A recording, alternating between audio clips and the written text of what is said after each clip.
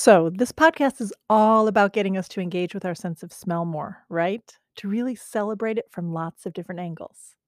But what I also hope to do is to open up our minds to new perspectives, to consider other points of view, ones that might be different to what we currently believe to be true or to understand. For me, it's all about inclusion and about expansion, expanding our mind and taking in the voices that are not our own. I think you're really going to enjoy hearing from my guest today because she does just that. She expands our mind to see another perspective. So, let me tell you a little bit about her.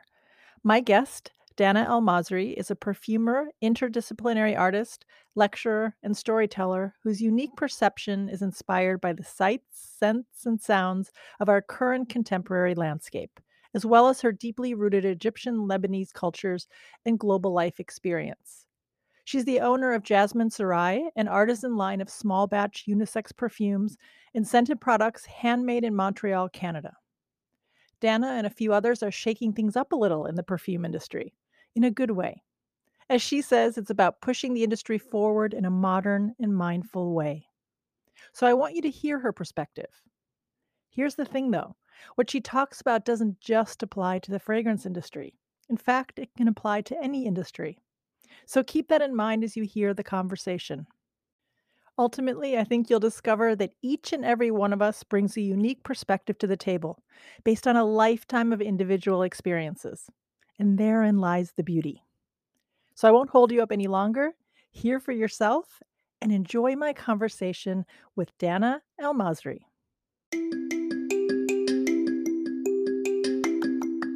This is An Aromatic Life, the podcast that aims to shed light on our beautiful sense of smell and increase its profile in a culture dominated by sight and sound.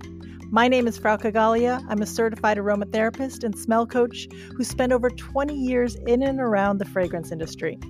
What I know for sure after all these years is that our sense of smell is powerful, yet is so underappreciated. There's so much we can do to harness our sense of smell to be well. So join me as I explore this mesmerizing sense from all different angles and learn what it can do for you.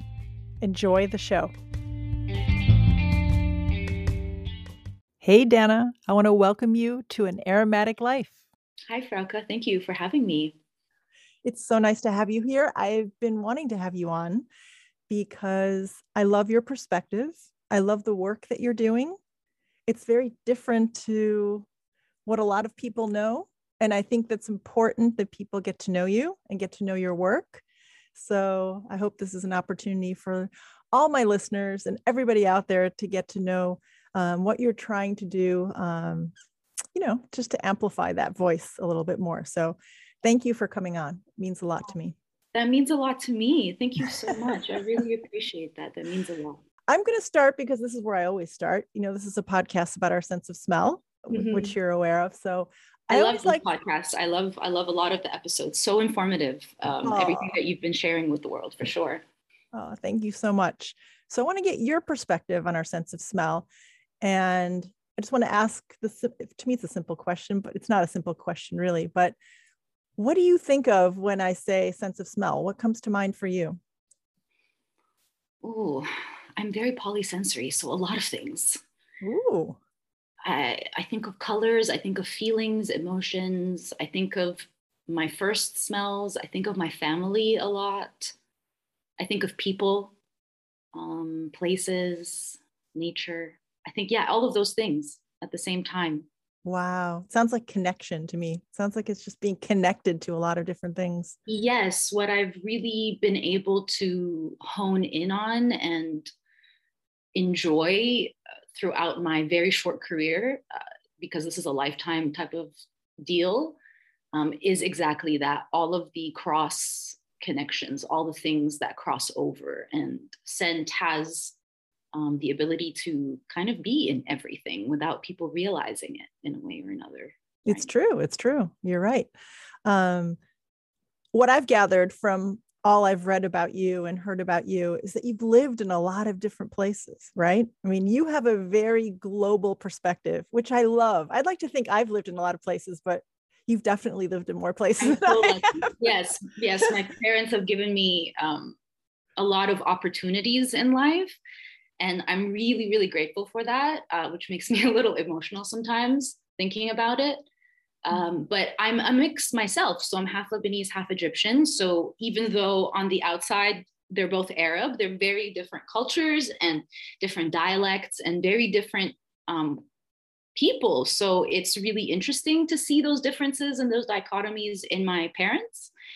And I was born in Budapest, in Hungary, which is a really random place to be born. That's supposed to be so beautiful. I haven't been there, but I hear so many beautiful I've things. only returned in my teens. Okay. And Okay. I was lucky to experience it. And my mom took me back to the hospital I was born, and all of these beautiful things. And yeah, Budapest, or Budapest, is really beautiful.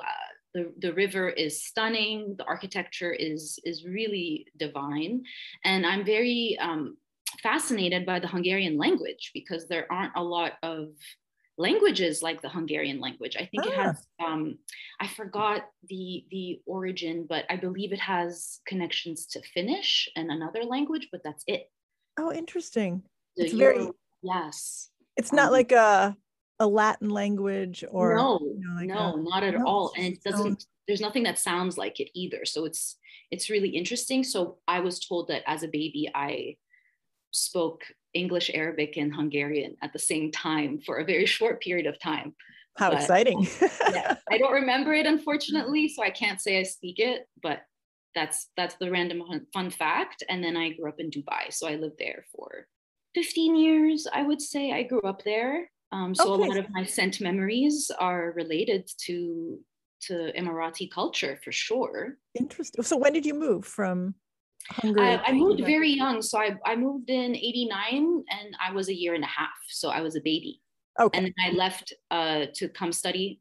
So I was 17 when I left, or 18, just turned 18. And I came here to Montreal to study communications. So I have a Uh-huh. bachelor's in communication studies and sound production. And then I went to France to study Nice. perfumery.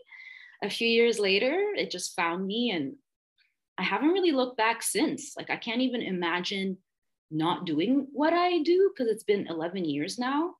I can't imagine. And so, and then I came back. I started Jasmine Sarai, came back to Montreal, and then I moved to New York. Oh, you did. You were in New York for a while. I lived in New York for a little bit. I was the in-house perfumer at Joya Uh-huh. Studio, and continued Jasmine Sarai, but not very well. It's hard to And do both. Yes. yeah, it's really hard to do both. And then I came back to Montreal, and now I'm here for now. But who knows? Who knows? Yes, exactly. um, so I have to go back now, okay? Because so many of our scent memories are in the first 10 years of our life or just in our Exactly. childhood in general.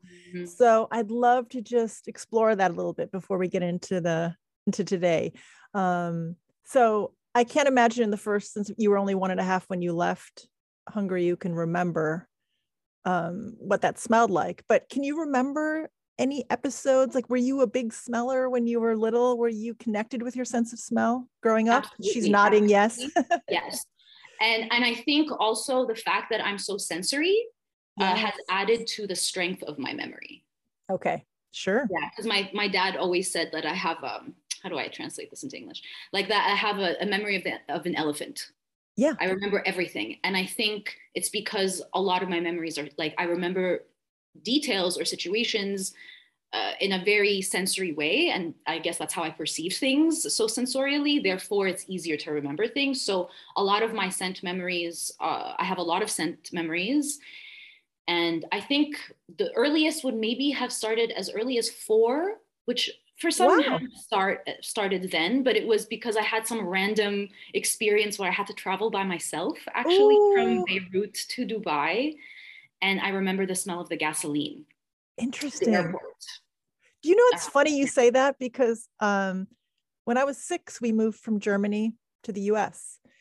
And the thing that I remember about arriving in Chicago at O'Hare Airport when I was 6 years old is the smell of the gasoline. Now, granted, this was in the 70s, so mhm. car emissions were pretty bad, but I remember the gasoline too. So it's Interesting. interesting. So it's a really Yeah. strong thing, isn't it? Yeah. To smell And that. it's also one of those things where you'll notice it more when, because you notice it a lot less now that we have those tunnels Yes. I don't know what they're called, right? Those tunnel But it's, situations, I like. yeah, Yeah. but like for you in the 70s, or for me, and this was the 90s, early 90s, I arriving in Dubai, we got off of the Oh yeah, plane yeah, yeah. like One of with the those stairs, and then you jetways. grab, Yeah. yeah, and then you grab a bus. So you're on the tarmac Yeah, essentially, right? And yeah, so the yeah. scent is much more apparent than it is now, where we don't really smell it that much if you think about it boarding a plane anymore.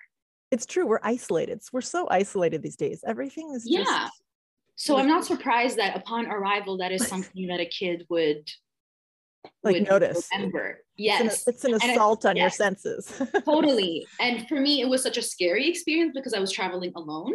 But I Mm. remember everything about it. I remember what I was wearing, the flight attendant who helped me. That's why I have a soft spot for flight attendants. Yes, yes. All of these different things, and they were all sensorial. So I think that's kind of how I remember things. And I have so many scent memories, and a lot of them are related to where I grew up. So Dubai, absolutely. And then I was lucky enough to grow up near my Egyptian grandparents who lived in Dubai at some Oh, point, and excellent. they were big on perfume. Oh, very good. So they were probably an influence. Oh, huge influence. I mean, my grandpa was really into Jaipur by Boucheron, which was such a beautiful fragrance. And my grandma would wear a lot of Estee Lauder or Dior. So she was really into all of that fancy stuff. Because to us, that's fancy, because it's like French and colonial in a way, right? Yeah, yeah. And people aspire to that, which is ironic. But yeah, that's what it was. And then also my dad and my mom wore fragrances that were really interesting and unique, and I would remember them as well. My dad wore Fahrenheit and my mom hated it, but I remember loving it and being like, what is this? This smells very interesting. And Fahrenheit, like back in the day with the methyl octane carbonate, the original without the regulations, smelled very unusual and extremely polarizing. So he was trying to make a statement. Yeah. But he didn't think about that. Like my dad doesn't think about those things. It was just he liked it or he didn't. Okay. I thought was really interesting. Yeah, he didn't think about that. And I thought, and later in life, when I started knowing what he's worn and being in perfume, I'd be like, Dad, did you realize you actually have really good taste? Which is why it makes me mad that he wears like Acqua di Gio now. Right. After all of that. Right, right. That's interesting. Because yeah, But he was wearing CK1, really? all kinds of fragrances. Yeah. So he was really into it. That's good. And he was He was wearing like it for himself. yeah, I like subconsciously, that. or like very fashion forward without knowing, or scent forward rather. Right, right, right, right. No, that's great. Do you remember your first perfume? Yes, I have bottles of it, like just random in my You do? collection. That's nice. Called Soleil by Fragonard. Okay. I don't think I've smelled that one. It's kind of, I mean, Fragonard perfumes are kind of a mix of things, right? They're not like the most original, let's say, but I have a soft spot for it because I was 12 Okay. and my Lebanese aunt lives in Paris with her family. And so we went to visit, and then my parents took us to Grasse. Ah. And I was in love. Yeah. I mean, once you go to Grasse, you have to go back immediately. I mean, it's so great. I mean, it just shows how perfumery and like fragrance is so kismet for me, because I go there at 12. I find this perfume called Soleil, which means sun, which was the symbol my mom gave me in Hungary in daycare. Oh. And so it's always been, and I grew up in the desert. And I love the sun. I love the heat. So it's always been my symbol. And to have this beautiful perfume with this gorgeous flacon of the sun, I can show it to you, but I can't show the listeners. The listeners, yeah. Sadly. But I'm sure you can find it online. And it's a very like sunny floral. It's full of bouquet. Like it's got iris and hyacinth and jasmine and rose. So it's quite like opulent for a 12-year-old. Right. You were making a statement at 12. Yeah, I'm really surprised. But it was also fresh. Okay. I mean, it wasn't like heavy. Dubai, were teenagers wearing a lot of perfume? I mean, was it part of the culture to be expressive through scent?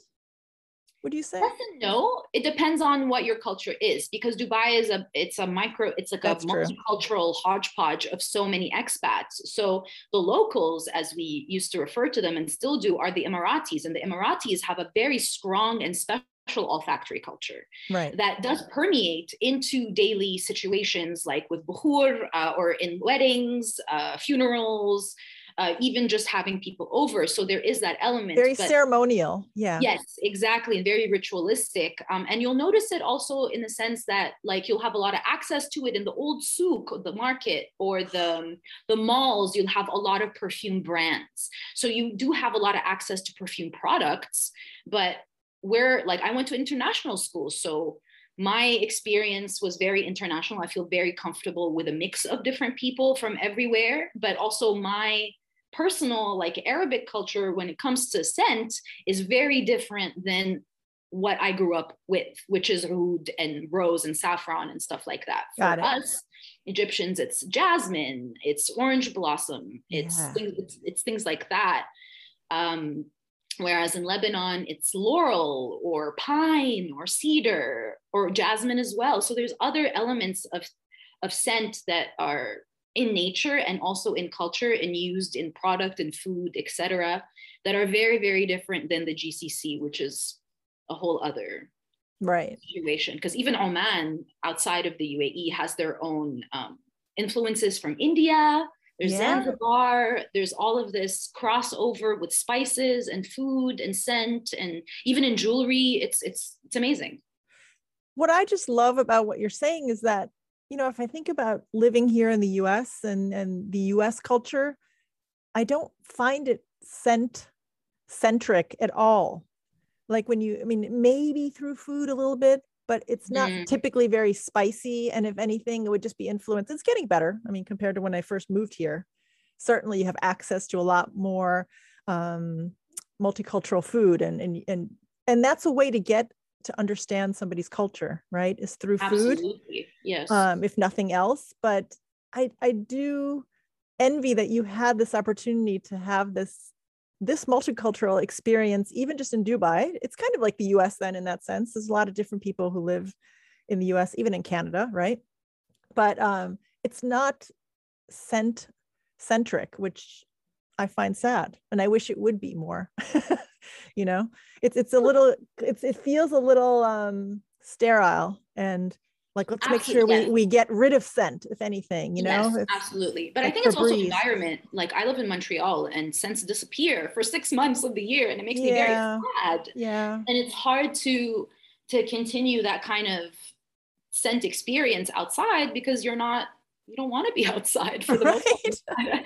That's I true. don't want to experience the snow. I can't smell anything in snow. And I don't know about you, but sometimes I feel like when you go outside and you're walking out in the cold, your hair starts to smell like metallic.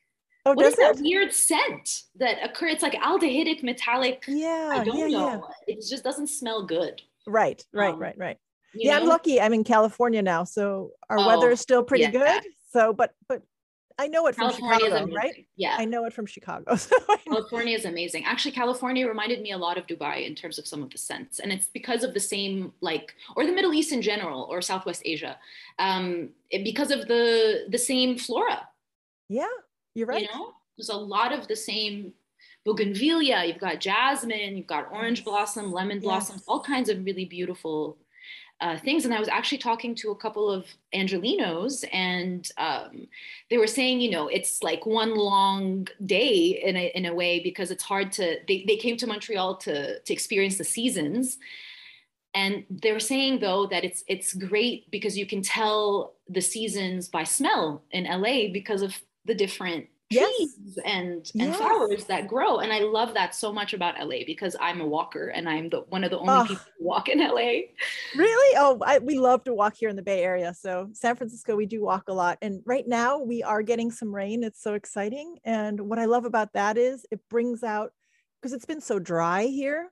Mm-hmm. And so the trees have almost been storing all of their essential oils, if you Yum. will. And the humidity brings it all out. Yeah. Yeah. So we have a lot of eucalyptus trees here. Oh, And oh, does that smell good when it starts to rain? I mean, that's when just it's beautiful. I feel like I'm in Australia, right? Because I'm sure they brought that in from Australia at some point. oh, most likely. Somebody did, but I'm glad they did because they're so beautiful to smell. So All right, so wonderful. So you've lived in a lot of different places. You bring all of that to where you are today. So let's talk about today a little bit. You're a perfumer, you're an interdisciplinary artist, you're a writer, and you're an educator. I've attended some of your workshops. I love it. The things Thank you've you. done. Although I feel like Yeah. I should say I'm a lecturer now because I'm not trained to be a teacher Oh, by any okay. means. You're a lecturer. Very good. Yes, Very my good. mom was like, hey, we need to change that word. I'm like, you're right. You're right. Let's be correct. Because so many people call themselves all kinds of things, and I'm not that kind of person. Right, right, right. But I love what you say on your website, and I thought I'd just repeat it here for the listeners. My focus is on the importance of scent in social interaction, multicultural representation in perfumery. So important. We're going to talk about that. And public scent education. There's so much misinformation. So I just love what you're trying to do. Tell me about that a little bit. Why did you feel that was important to do? Obviously, there's a lot missing, right? So you thought, this is something I imagine you said I have to do, but tell me about your journey Exactly. to get there. How did you decide this is what you want to do? It kind of just felt exactly like I had to do it. And also just because, I mean, I wanted to express my experience in Grasse. So it actually started with the Sentinel, which was my blog. And I Okay. started it in 2011, which is when I graduated and I came back. And Okay. I decided, okay, I'd love to talk about the experience. Some people were curious. And I had a lot of time to figure out what I wanted to do, and I really like to write. And so I just decided, okay, let's just, do a couple posts here and there about the experience. Then it turned into talking about molecules or doing spotlights on perfumers or people behind the scenes, because I started noticing that most of the public had no idea that even like perfumers existed or Yep. how any of their scented products were made. And now that I've had this insider, so-called insider um, insight, it changed everything for me. Like going to Grasse changed my whole perspective. Number one, I felt much more, um, let's say, confident in my skills, because now I knew that I'm like, okay, this is not that I like, you need, it's a lifetime kind of career, so you'll never stop learning, but I needed the basic know-how to do things, and I was taught by amazing teachers. And so I knew that was such a privilege, and I also knew that I think it's self-imposed, but I was always and have been often the only Arab in the room, and Mm. or person from this entire region. So it was kind of like we had a very multicultural 12 people in our GIP Oh, you did. class. Okay. Yes, we had mostly women. We only had one guy, which was the only thing that was a little off. But everyone was from different countries. We had Japan, Germany, but all this to say, it was a very multicultural blend of people. So it was really interesting to learn from each other. And so all of this to say, I went back with all of that information. But sorry, I digress sometimes and then I go off tangent. So you have to catch me. No, no, no. I mean, what that tells me is that you're a very sensory person, and you were very aware of the fact that, wow, there's not I have this experience, I have this background, this cultural background, and I'm not seeing much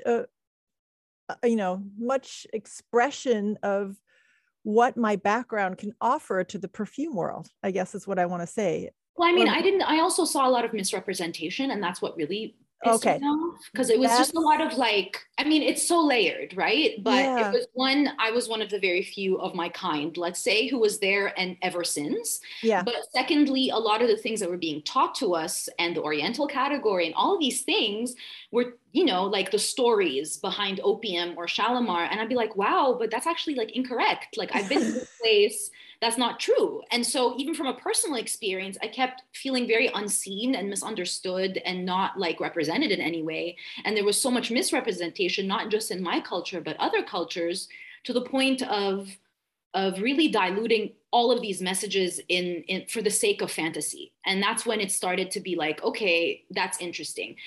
It only became kind of like political to me, because perfume is political and it's socio-political. It's all of those things. We cannot deny it. And it's absolutely cultural. Um, it's only until many years later did I have the confidence to be public about that. So I very much focused on okay, I see such a difference in what I now know and have learned versus what the public really understands of what we do.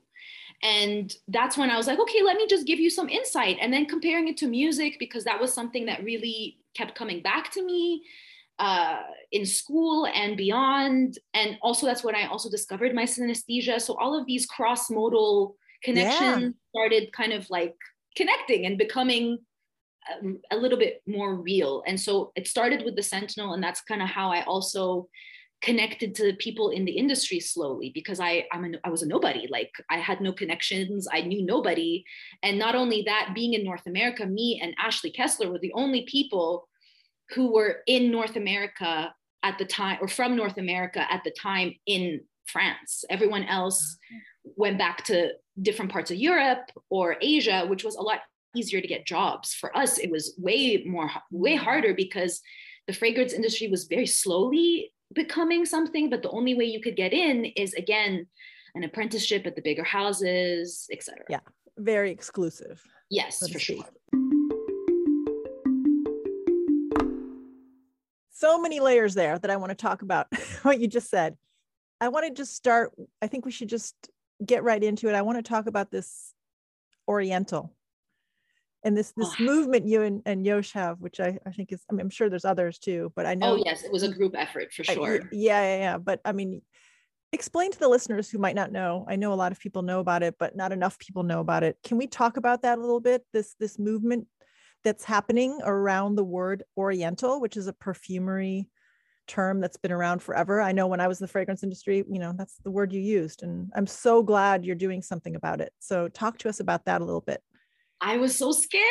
I'm still scared. It's scary. It's like going up against the big monster. Right? Yeah, because people are calling us all kinds of names and claiming we're not trying to ostracize anyone. It's really just, hey, it's 2021, and we've, especially with the last year or two, it's clear we can't move forward in the way that we have been. So as an industry as a whole, we have a lot of problems. We have a lot of beautiful, amazing things.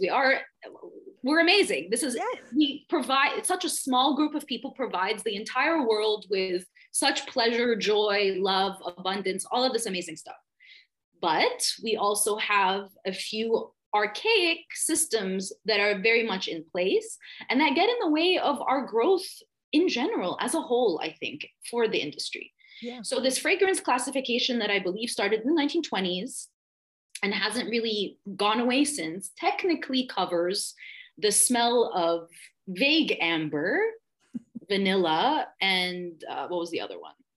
Like, I guess spice and amber and like oud. Oud, obviously. Oud is in there. Yeah. Oud is in there. Yep. But oud is, relatively new, like 2010 onwards. That's true. Relatively new in the global industry, let's say. Yes, Sorry, because not relatively new to the people who have been using it for hundreds of years. Yes, exactly. Which is also, it's native to Laos, Thailand, Malaysia, and not the GCC, which everyone thinks. So that's it started there and it stuck. And it also is technically a French word. It's not English. Okay. That's what I've noticed. So, and that's why I think it's difficult to change, because even in Arabic, it means, like, they use, when they translate sharqi, they say Oriental, and they use it in Oriental spice, Oriental market. And I think it's also because there is a lot of colonization in those regions. Sure. Let's not deny that. So I do believe it is like a self-colonization situation. But I do believe it's also a language thing, which makes it very complicated. So in French, oriental versus occidental, oriental versus occidental, is how I think it came about. But it is still steep, like, it's Eurocentric. It's Eurocentric. Eurocentrism, exactly. Yeah. And very much in this weird geography that doesn't actually exist.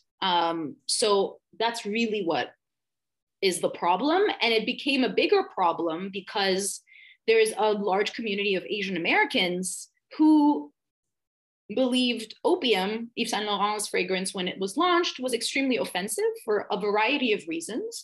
And they also petitioned to be called Asian American, or I believe around that time or just before, instead of Oriental. So there are a variety of people who don't agree with this nomenclature.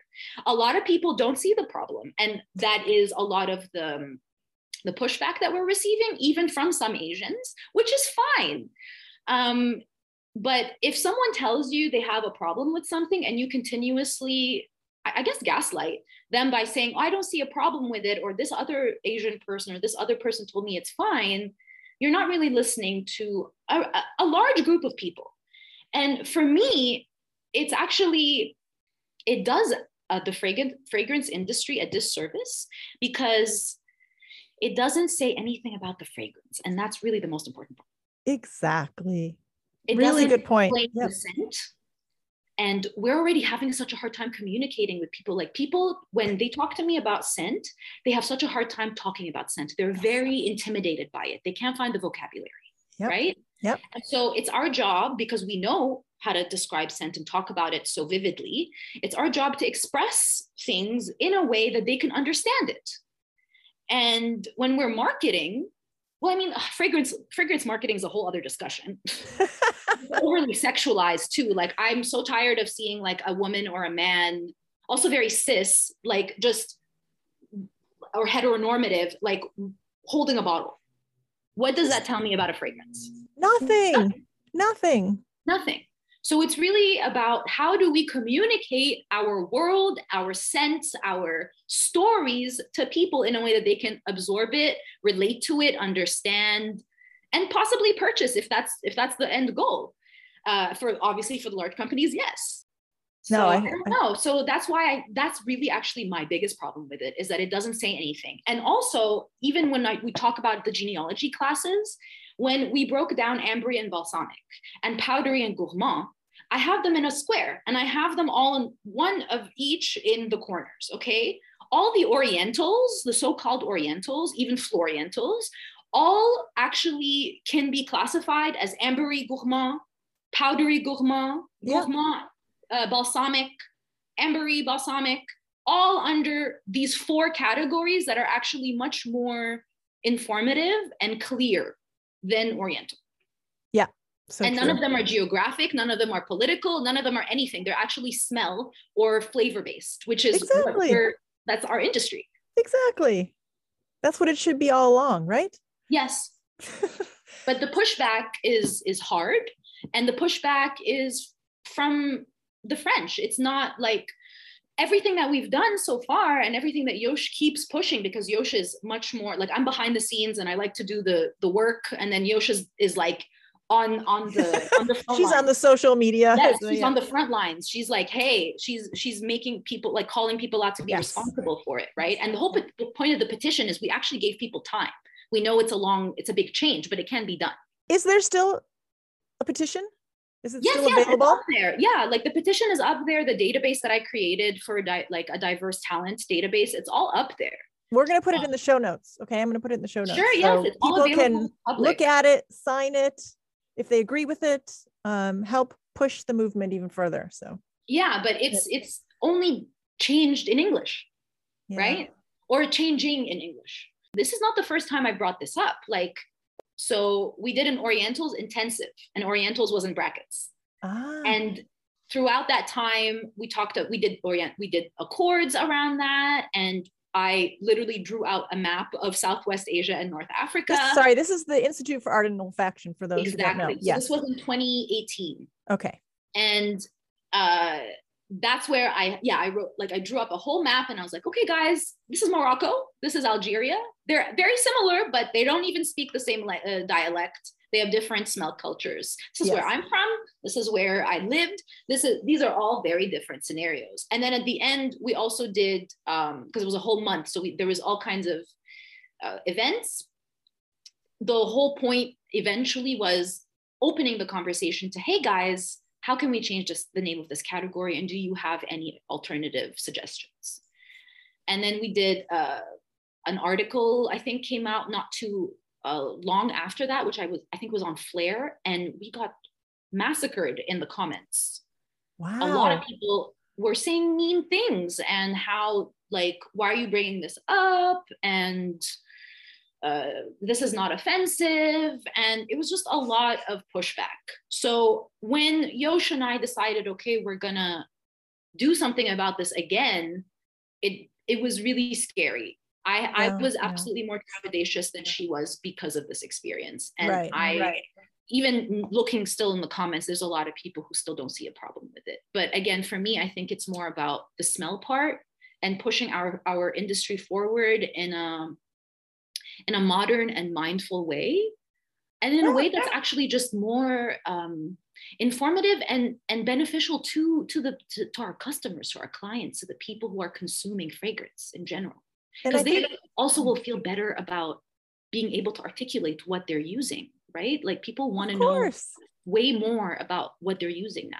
And you know what, when you can articulate what you're using and what you are interested in, it's not as scary, you know? I mean, I think half the time people are afraid to say, I don't even know what I like. You know, it's very intimidating, I have to say.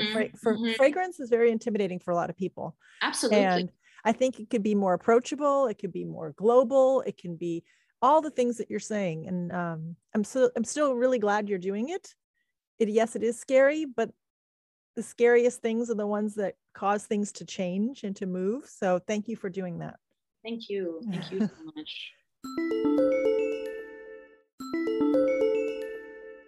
I want to talk about, related to that a little bit, but you've been talking about GCC. So explain to everybody what that means. It's the Gulf Cooperation Council, and it's a group of countries on the Arabian Peninsula that includes Saudi Arabia, the UAE, the United Arab Emirates, Oman, Qatar, Kuwait, Bahrain. I think that's it. It's 7. Okay.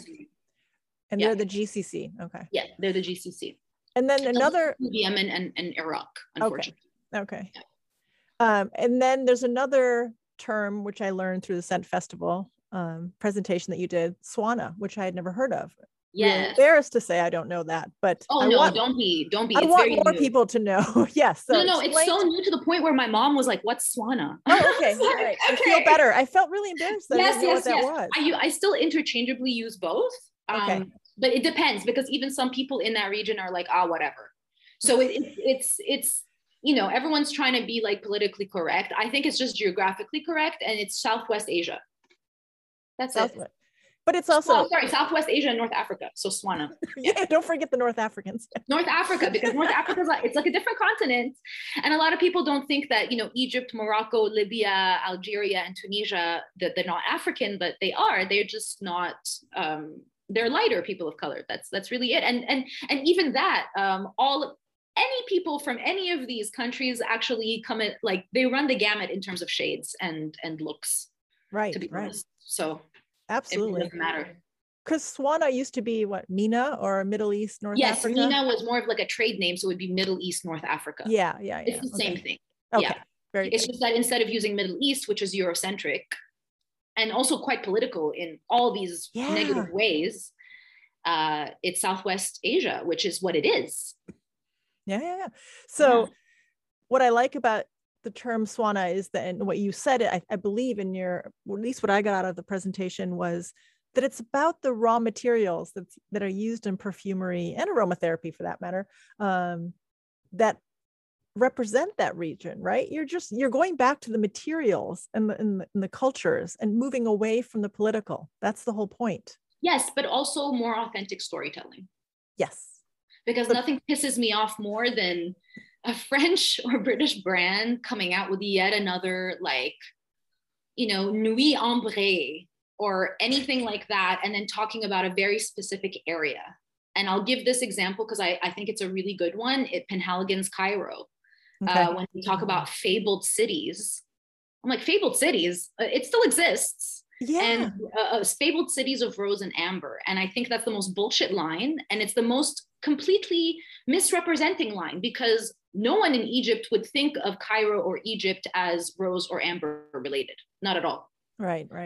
So that to me is hyper-Orientalism. It's complete like lack of understanding. It's false advertising. Yeah. And it perpetuates a misunderstanding from the people who actually use these products. So a lot of these these European or Anglo brands, let's say, push these very like spice route, Silk Road fragrances, Very and it's colonialism kind of thing. yes, Yeah. it's just Yeah. really problematic because I'm like, what are you trying to say? Who are you actually trying to sell? What kind of story are you appropriating? And I do believe there's a huge difference between appreciation and appropriation. Yeah. Because I'm not saying you have to be from that country to make something for that country. I'm not saying that. I'm just saying there's a very fine line. And most of the time, you're coming, like, what is your intention behind your story? What is the intention behind the fragrance that you're selling? That to me is extremely important. Yeah. Who are you, on whose back are you Yes. creating? Yes. Yes.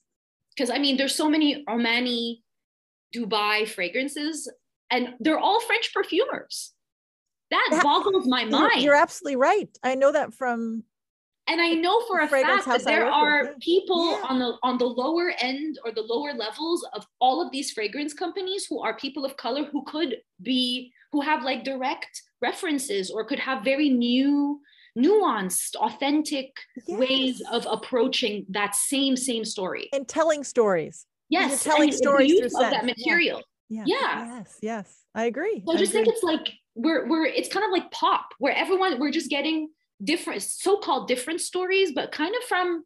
I'm not trying to say that all French perfumers are the same because that's really not my intention. I think there's incredible French perfumers out there with immense talent. I have to give that disclaimer.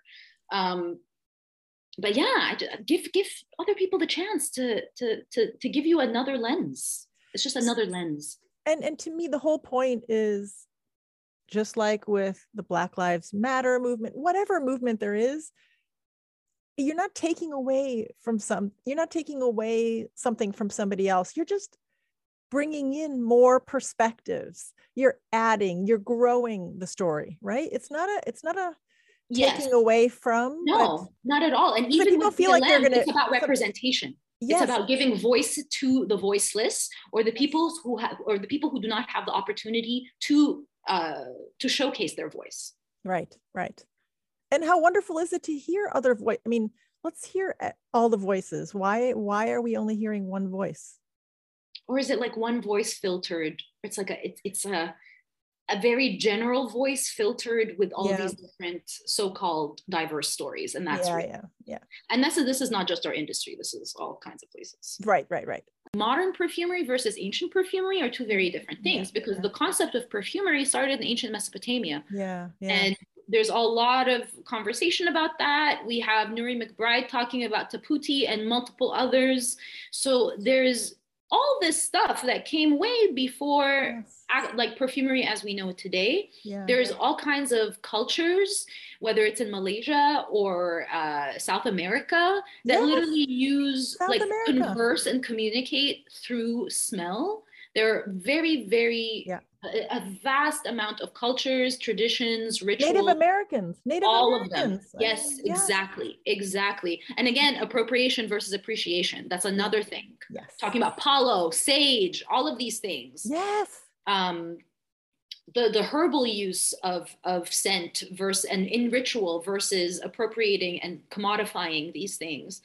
All of this stuff is very colonial, capitalistic, Eurocentric stuff that we can all do without, because it's just, again, why don't we learn? So we can absolutely learn about other cultures through reading about these cultures, like Braiding Sweetgrass, for example, is a really good book to try, or through food. Through food. So try different have different culinary experiences. Go to an Ethiopian restaurant, try a Zanzibari restaurant, try a German restaurant, like try all of these different places and have access to this food. And I definitely believe that food and spices is an absolutely basic, easy, accessible way to learn about smell and to learn about culture. I think if anything, if you really want to learn about and if you're curious about other people and their cultures, go to their restaurants, ask them about their lives. This is all oral tradition. Oral tradition covers food and smell, I think. And these are things that are extremely important to keep passing on. Yeah, I agree. Let's get back to our sense of smell.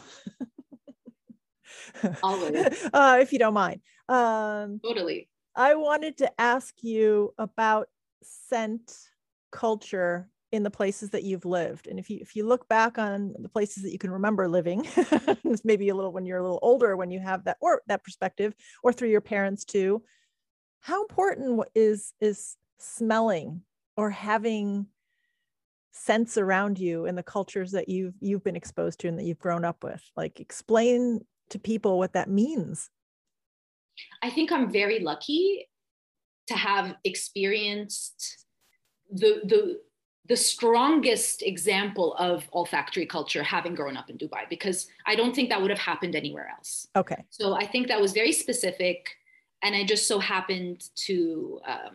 I was actually a part of a big crew of people or crew of families who moved to the 90 to the Gulf or the GCC in the 90s. Okay. And we're Gulf kids, as some of us are referred to. And it was a very specific kind of time. And because I grew up there and not in Lebanon or Egypt, I think my sense of smell is much more attuned. So I believe that 100% because I was surrounded by a lot of oud and bukhur and all of these new elements that, again, are not available in my cultures. Like we have like in Egypt, we have the Christian Egyptians, the Copts, they have incense in church, but we're Muslim. We grew up, well, so, openly Muslim, Yeah. whatever that's supposed to mean. Um, like non-religious. In any case, so a lot of my direct smell references were very much through my family and perfume and European smells. But then my natural environment was very steeped in Khaliji or Emirati smells. Okay. And that was a very interesting juxtaposition. And then going to Egypt or Lebanon in the summers, I had that break. And also these are countries that are much poorer than Dubai and these countries. So being around more polluted areas like Cairo has a burning garbage smell that's quite imminent. Oh, I've been, And I yeah. really like it. I What's that? love it. I love the smell of the burning garbage in Egypt. I don't, it's like a secret burning garbage note in my perfume Nar, which is inspired by Ah, Cairo. Um, and it's like, it's a sweet burning smell, but it's garbage.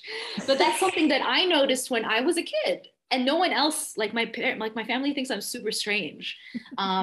But every time I would go back, so it was like the smell of Cairo is very dusty, very earthy, very sandy. There's jasmines mm. randomly.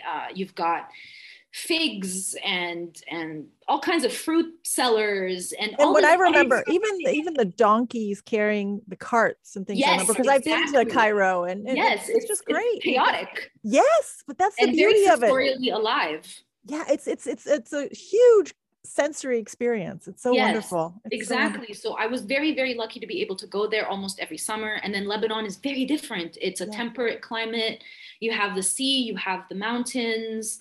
My grandmother, bless her heart, she passed last year or earlier this year. She kind of hoarded a few things, and I remember the smell of the leather and the dusts and the smell of I'm also very extremely overly curious even to this day, so I would like look into my dad's old photos to get to know him more, uh, and like all of these different elements of Lebanon. The pine, I would remember the massive pine cones in the mountains, and there's a huge shift from Beirut, which is also congested, but not as much as Cairo. And then you driving into the mountains and you smelling the mountain misty air. There's like something about Oh, that yeah. mountain mist that is like seared into my brain. So my whole life has been this like one big mix of smell, sensory information that I've been harnessing over the years. And it makes me feel so whole. Like that's the only thing that gives me satisfaction and peace in my life, because I live with anxiety and I'm much more anxious than I come off as.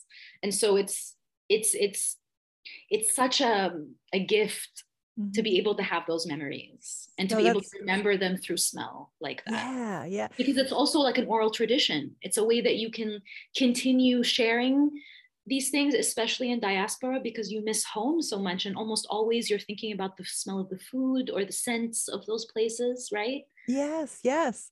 No, I'm so glad you mentioned that because I was going to talk about the diaspora because, you know, eh, people live all over the world, yet, and they try to find foods or recreate the foods from home. And that's the smell, right? It's the flavor, Yes. it's the Yeah. And smell. that's how And you then, relate to people. That's how so many immigrants have opened restaurants because it's the one yes, thing they know how to do. And it's the one way that they can connect to others. it's true. It's true. So important, so important. Thank you for sharing that. I just wanted to briefly touch on your brand because I think it's really important that people understand. So the brand is Jasmine Jasmine Sarai. Sarai. Yes. So how did you come up with that name? It's one of my favorite names. I actually would say Yasmin, but you say Jasmine. Oh yeah, I mean, some Arabs have been like, "Hey, Yasmin Sarai." I was like, "Sure, whatever you want." Okay. I mean, I thought about it like too much. I overthought it to the point where I didn't realize, and that's why it's JS Parfum on IG. It's because Jasmine Sarai is an actual Mexican girl's name It is. in that spelling. I am shocked, shocked, Wow. and I only found out way later. Of course, of Just course. my That's how it always mistake. happens. My mistake. So, but it's actually jazz and Jasmine because Okay. for me it's always been scent music culture. So even the Yes. Sentinel, the blog, it's always been scent music culture, and I kind of like live in those Yeah. connections in that pyramid. And so I've kind of translated that in even the brand name. So it's jazz, jasmine, so scent music, or yeah, the I other like way. And then that. culture, Sarai is my mother gave me that the name, and it means palace. So it's a word that's I believe originally Turkish, but it's used all over Southwest Asia, India, Bangladesh, like South, yeah, also South Asia, Southeast Asia, and Turkey.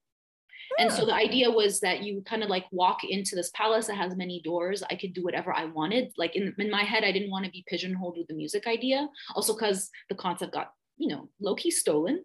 Oh, And now a lot of other brands have played with that concept. So I'm kind of bored with it too. And I wanted to have like the palace of scent and sound, but also this idea that it had many doors and it could be whatever you want it to be. And you can open another door and go into a whole new dimension and see what happens, you know? oh, that's wonderful. That's wonderful. No, I So love I'm that not you. closing the doors on myself either, creatively. No, that's excellent. And I But think yeah, very just like popular in scent, Mexico. yeah, sorry, just like scent is so cultural, so is music, right? I mean, it's that same connection. So I find that those two are really they marry very well together. It's Yes, but I also noticed that with music, it's a little bit more universal than scent in the sense that you don't need a language or to know a lot about it. It's how you feel. And I think people intellectualize scent too much or perfumes too much and don't approach it like music. which is why we should get there, Yes. And I mean, right? what my intention with Jasmine Sarai is really not like, oh, it's another brand. For me, it's always like I'm creating an experience for you. And I'd love for you to experience something, whether it's a scent or a sound or a new story or a cultural element. So it's not just you are being sold something. I would love for you to experience something and then And share to your feel experience it. with me. Yeah, yeah, Yes, yeah, yeah. exactly. Exactly. How And is people that feel what is actually the most important part. I agree completely. It's all about the feeling. And would you say that your synesthesia comes from that as well? Is it a synesthesia with color or is it with sound? It's actually with both. I didn't realize. Well, I spoke to David Howes, who um, the professor and anthropologist who wrote Aroma, and he's a professor at the sensory studies exhibit the sensory studies program here at Concordia. Ah, And I met him many years ago, and he said, if you think you have synesthesia, then you probably do. I was like, okay. But I've done a couple of tests here and there, so I can't confirm, but I do believe it's scent, color, and like texture. So if I smell something, there's a lot of colors, there's a lot of texture, etc. And then there's also sound smell. So if I hear something, I can smell it. But the one thing about sound smell is that I am afraid to say it's entirely synesthesia. I would call it intermodal perception because there is a slight delay. And I know with synesthesia, it's automatic. ah. So I know like when I was in high school, I would say things like I would look at my schedule and I'd ask a friend, be like, oh, Thursday's winter green, right? Like I would look and Wow. Monday through Friday or Saturday, because our weekends were different, they all the days of the week had different colors. So that was the first thought. And it was only until perfume school where I saw the connections of, oh my God, there's so much musical language in fragrance, or how you need a lot of metaphor or simile to describe fragrance. That's when I realized, whoa, I actually think in all of these different ways. And even in the way that I would remember things for our memory tests or our smell tests, sometimes I'd say this is green, or this is fuzzy, or that's this and Yeah, that. yeah. And so that's when I was like, okay, let me. And then I met David House when I came back, and I was like, Cool. okay, I think I have it. Good. Or at least one form or another. It's kind of nice to have. I'm very jealous. I think it's a nice thing to have. Or is it Most of the time, but it can get very overwhelming, especially in social Okay. situations. I don't really go to like, well, not that there are many live shows, but I stopped going to live shows because I would feel it too much in my body. The Wow. bass, I feel it in my stomach a lot. So sometimes I get very sensorially overwhelmed and no one understands why. And I have to explain, like, I'm sorry, there's a lot Yeah. going on. And the Yeah, yeah, fluorescent yeah. lights and the sounds and the people, and people also ask me, if you smell sound, can you smell someone's voice, which is a really good question. Yeah. And I don't think I can, but again, it's more colors and textures, and that's why I think I have more like smell and color and sound synesthesia versus sound to smell. Okay. That's intermodal perception and just the concept of Jasmine Sarai initially, Right, because right, now right. I'm moving in different directions. But when you create your perfumes, it must just add such depth and dimension to how you create. I mean, in that sense, it's a wonderful thing to have, right? For the creation Yeah, I mean, process. I'm a blender by nature, so it works out very well. Yes. I'm a blend myself, and I blend in life. There you go. And perfumery is so inspiring and endlessly inspiring because it's a mix of all of these different worlds. So I use that with clients or for myself in every way. Like, I'll be like, hey, give me a mood board, give me a texture, give me a word, give me a vibe, a Yeah. song, a video, anything you want. And I think that absolutely informs your practice. And I believe it's also the future. There's so many people who are poly and multisensory and have the ability to do so many different things. And it's almost asked of us now that we have to be all of these things, which is a lot sometimes. Yeah. Yeah. But it is something that a lot of us are able to do. And if I'm not mistaken, I think we're all born with synesthesia. So Oh, it is something that we are all able to do. It's just like all of our brains are kind of like mushed together, yes. and Yes. our senses separate as we age. Okay. Yeah. They It's true. become more formed. Hmm. So we do have the ability to mix things, and we are mixed media in general, even though many people don't like mixed media as a term, but whatever. I mean, no, absolutely, because and that's with anything. We always put things in compartments, right? Because that's how we like to organize our brain in compartments. But in fact, everything is really messy and together at the end of the Exactly. day. And that's Everything. our sensory system is in like all of our sensory inputs Yes. or out inputs are working together in order for us to be perceiving something. That to me is amazing. I know, it's the best. Or like think about I also love to tell people like there's a lot of molecules in plants or other things that you can find in fragrance, or you can find them in other plants that are found in Yes. other materials entirely. Yes. Like you see everything is connected. Yes. That's the beauty. I always like to finish our conversations with 3 questions that I ask my guests, and I did send those to you. So hopefully you had a chance to think about it a little bit. If not, that's fine too. Be spontaneous. But are you ready to start? Yes. Excellent. So, what is your favorite smell right now? It's a blend of something I made for myself for the first time in a while. And it's this rose amber Ooh, blend, and it's getting very cold. So that's kind of what's giving me a lot of joy. It's like a rose oxide, rose amber with a little bit of musk and ambrox, just for me. very nice. So nobody else can smell it. It's just for you. No, because I've given people things I like, and then that's a whole other story. So sometimes I've learned to just make stuff for myself sometimes. Not that I do rarely because the cost of materials. Yeah, yeah, yeah. But I made a 5 mil, something that just gives me a little bit of peace and warmth and joy, and to ground me a little bit. It's important to do something for yourself. I think it's Yeah. totally acceptable. It's not a bad thing. Yeah. And I'm on a rose kick lately. I think rose is really warming and soothing and grounding, especially in autumn. I mean, and given these times that we're in too, let's be Yeah. honest. Yeah. We need a little love and connection, I think. Yes. All right. Second question. Do you have a favorite scent memory that you'd like to share? One of my most meaningful would be my Egyptian grandparents have an abundant garden. Mm. And there was an archway of jasmine that Oh, would permeate in the evenings while we're sitting outside. My grandma would also show me her peach blossoms. Yeah, so just like my grandma's garden, yeah. I guess, in Cairo with all of these beautiful flowers. She also had mangoes. Mm. Sounds lovely. Yeah. And then the final question, can you tell me 5 smells that best describe you? This one was really hard, but jasmine is a really obvious one, but I wouldn't be who I am without that flower. Like if I could be a flower, I would be a jasmine for so many reasons, including the dark indole parts, you know? Mm-hmm. You can't be beautiful or you can't have that like beauty without darkness in that. And that's the way I see jasmine.